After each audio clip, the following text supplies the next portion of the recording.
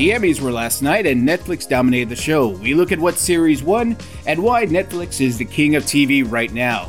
I'm Oscar Gonzalez, filling in for Roger Chang, and this is your Daily Charge. Joining us is CNET senior reporter Joan Salzman. Welcome, Joan. Thank you. All right, well, let's break down the show last night. Who were the big winners, and who won? Let's put it that way. Well, if we're talking network/service, Netflix, as you noted, was the true winner of last night. It won more Emmys than any other network. It won more Emmys than the next two companies combined. And it was the first time in years that it outright beat HBO in the number of wins. It tied HBO once in 2018. But really, HBO has been the king of Emmy statues perennially, for years. It was also the most Emmy wins that it tied CBS way back in the streaming, pre-cable dominance era. CBS won 44 Emmys in 1 year. And that's the most it's the only network that's won that many up until this point. So in terms of the companies that won, Netflix was clearly out ahead. And then partly that was because of some of Netflix's shows. The Crown won. It tied with The Queen's Gambit for the most Emmys for a single program. They both won 11. And then among others, there were a lot of standouts from scrappier upstarts from Apple TV Plus, for example. Ted Lasso, their sort of sports workplace fish out of water comedy series, won 7 awards total, including big awards for comedy series and 3 acting awards last night. So it was a big night for streaming services and a big night for some buzzy originals that maybe people hadn't heard of before.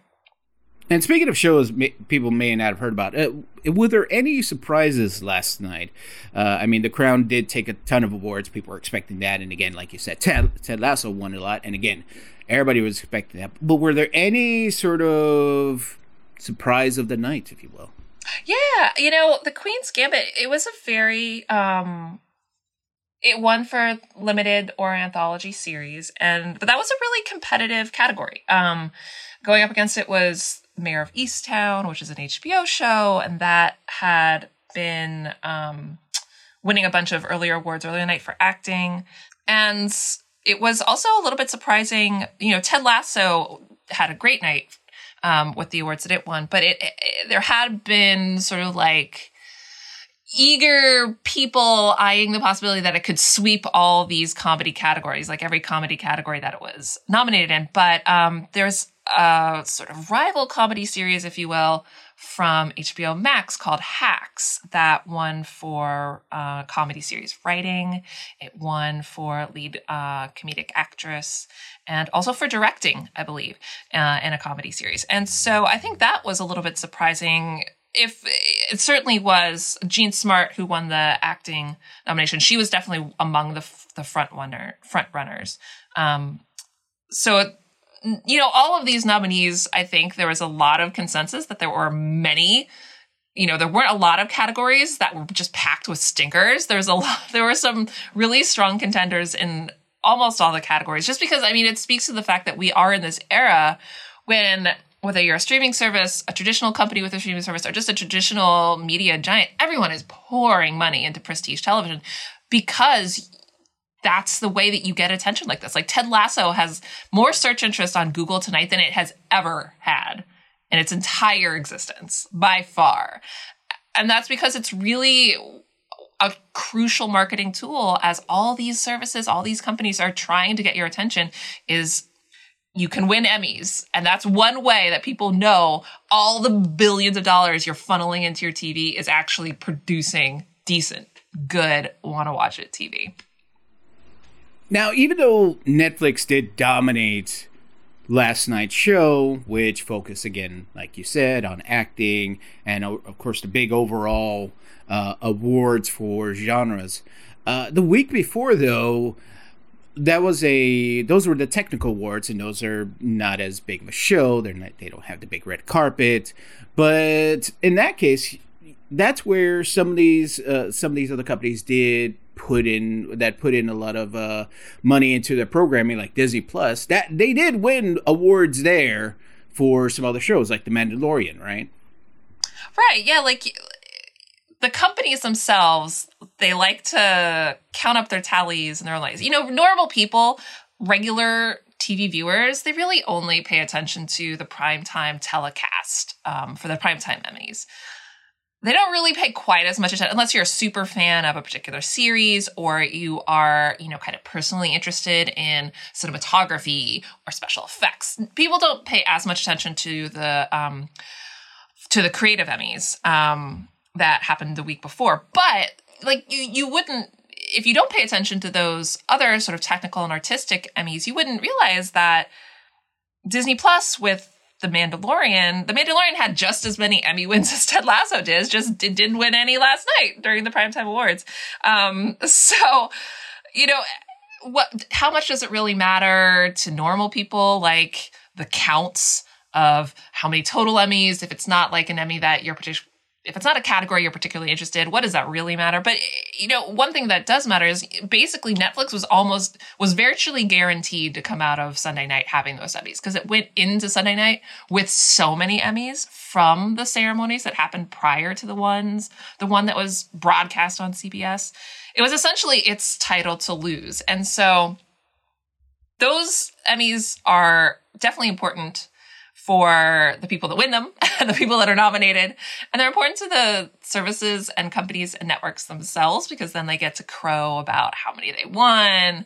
But definitely the things that are getting buzz today among normal people, TV viewers, and people that these services networks want to, lure into their other programming too. It's these ones that we saw last night during the flashy star-studded event. And what effect did the pandemic have on the Emmys? So, not for the show itself. It seems like Netflix was pulling all these great shows out of its bag, while Disney and HBO, they were kind of scrambling. I mean, obviously, we didn't see the big, what would have been probably a big contender for the best drama series, with the Succession. That's going to be coming out next month, and that was likely delayed because of the pandemic, along with a bunch of other shows. So did Netflix seemingly benefit from the pandemic where they had all these great series ready to go instead of waiting, having to push stuff back? Yeah, well, it wasn't... The thing about Netflix being prime positioned for the pandemic. People think about how Netflix was in such a great position for viewing during lockdown because it's the go-to streaming service. It's the biggest one in the entire world.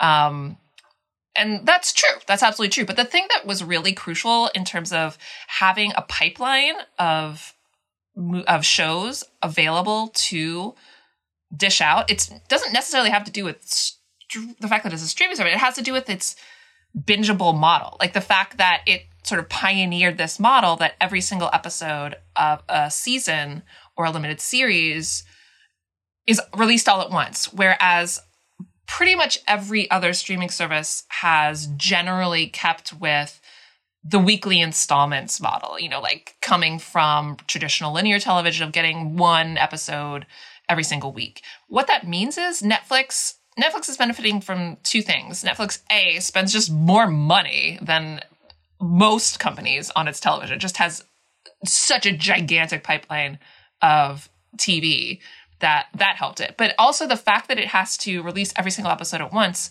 that weights the creation of its series much earlier in advance. And so it has the final episode of its series ready for that day that the first episode of its series is out. Whereas other, especially on broadcast, there weren't a lot of broadcast shows, NBC, ABC, CBS, Fox, especially with broadcast, like the first episodes come out and you're still doing post-production on, or maybe even filming the latter ones of your season when your season spans 26 weeks or whatever it may be. So the answer is yes. the pandemic did sort of work to Netflix's advantage in this installment of the Emmys season, the Emmys calendar, the production delays that other people had to deal with that Netflix didn't have to deal with quite so much. But, part of that is just calendaring. Like Netflix is now at a stage in terms of what it's able to put out that it's sort of it's delayed from the other ones, but it did have a bit of a rut the last 6 months. I mean, a relative rut. Netflix makes so much stuff, it's hard to even tell when there's a bit of a rut. But it did, those delays did catch up with it. It's just later than other production companies, other production studios, other networks had to deal with. And we're about to head into Academy Award season.